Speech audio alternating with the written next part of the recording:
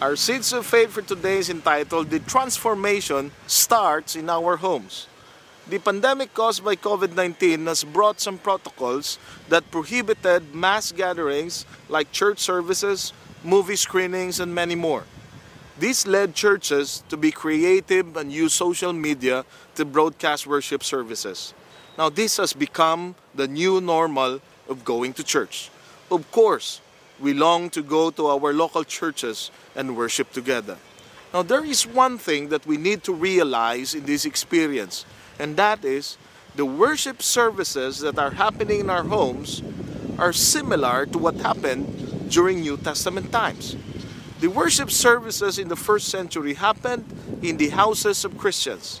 For example, in Acts 12:12, it tells us that Peter went to the house of Mary, the mother of John, also called Mark, where many people had gathered and were praying. In Acts 16:40, we can see that Paul and Silas went to the house of Lydia, where they met with the brothers and sisters and encouraged them.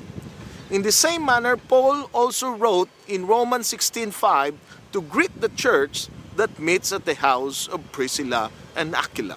Now, what does it tell us?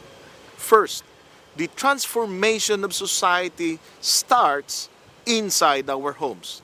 Now, this is the time to overemphasize that our values and our personalities are molded first in our respective homes. Let us remember that.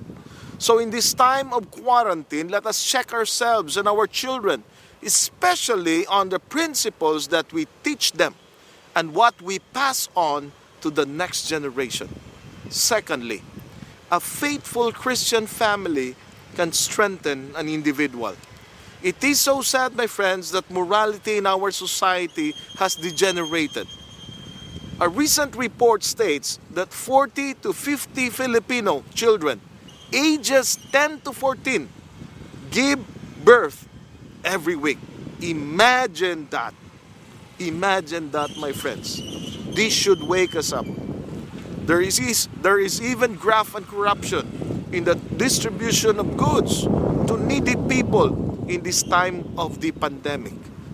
My goodness, we have to wake with this kind of development. We have to wake up. We should not just profess to be Christians in our lips and in our biodata, but more so in our deeds. We need Christian families to lead the way. May God bless us all. Amen.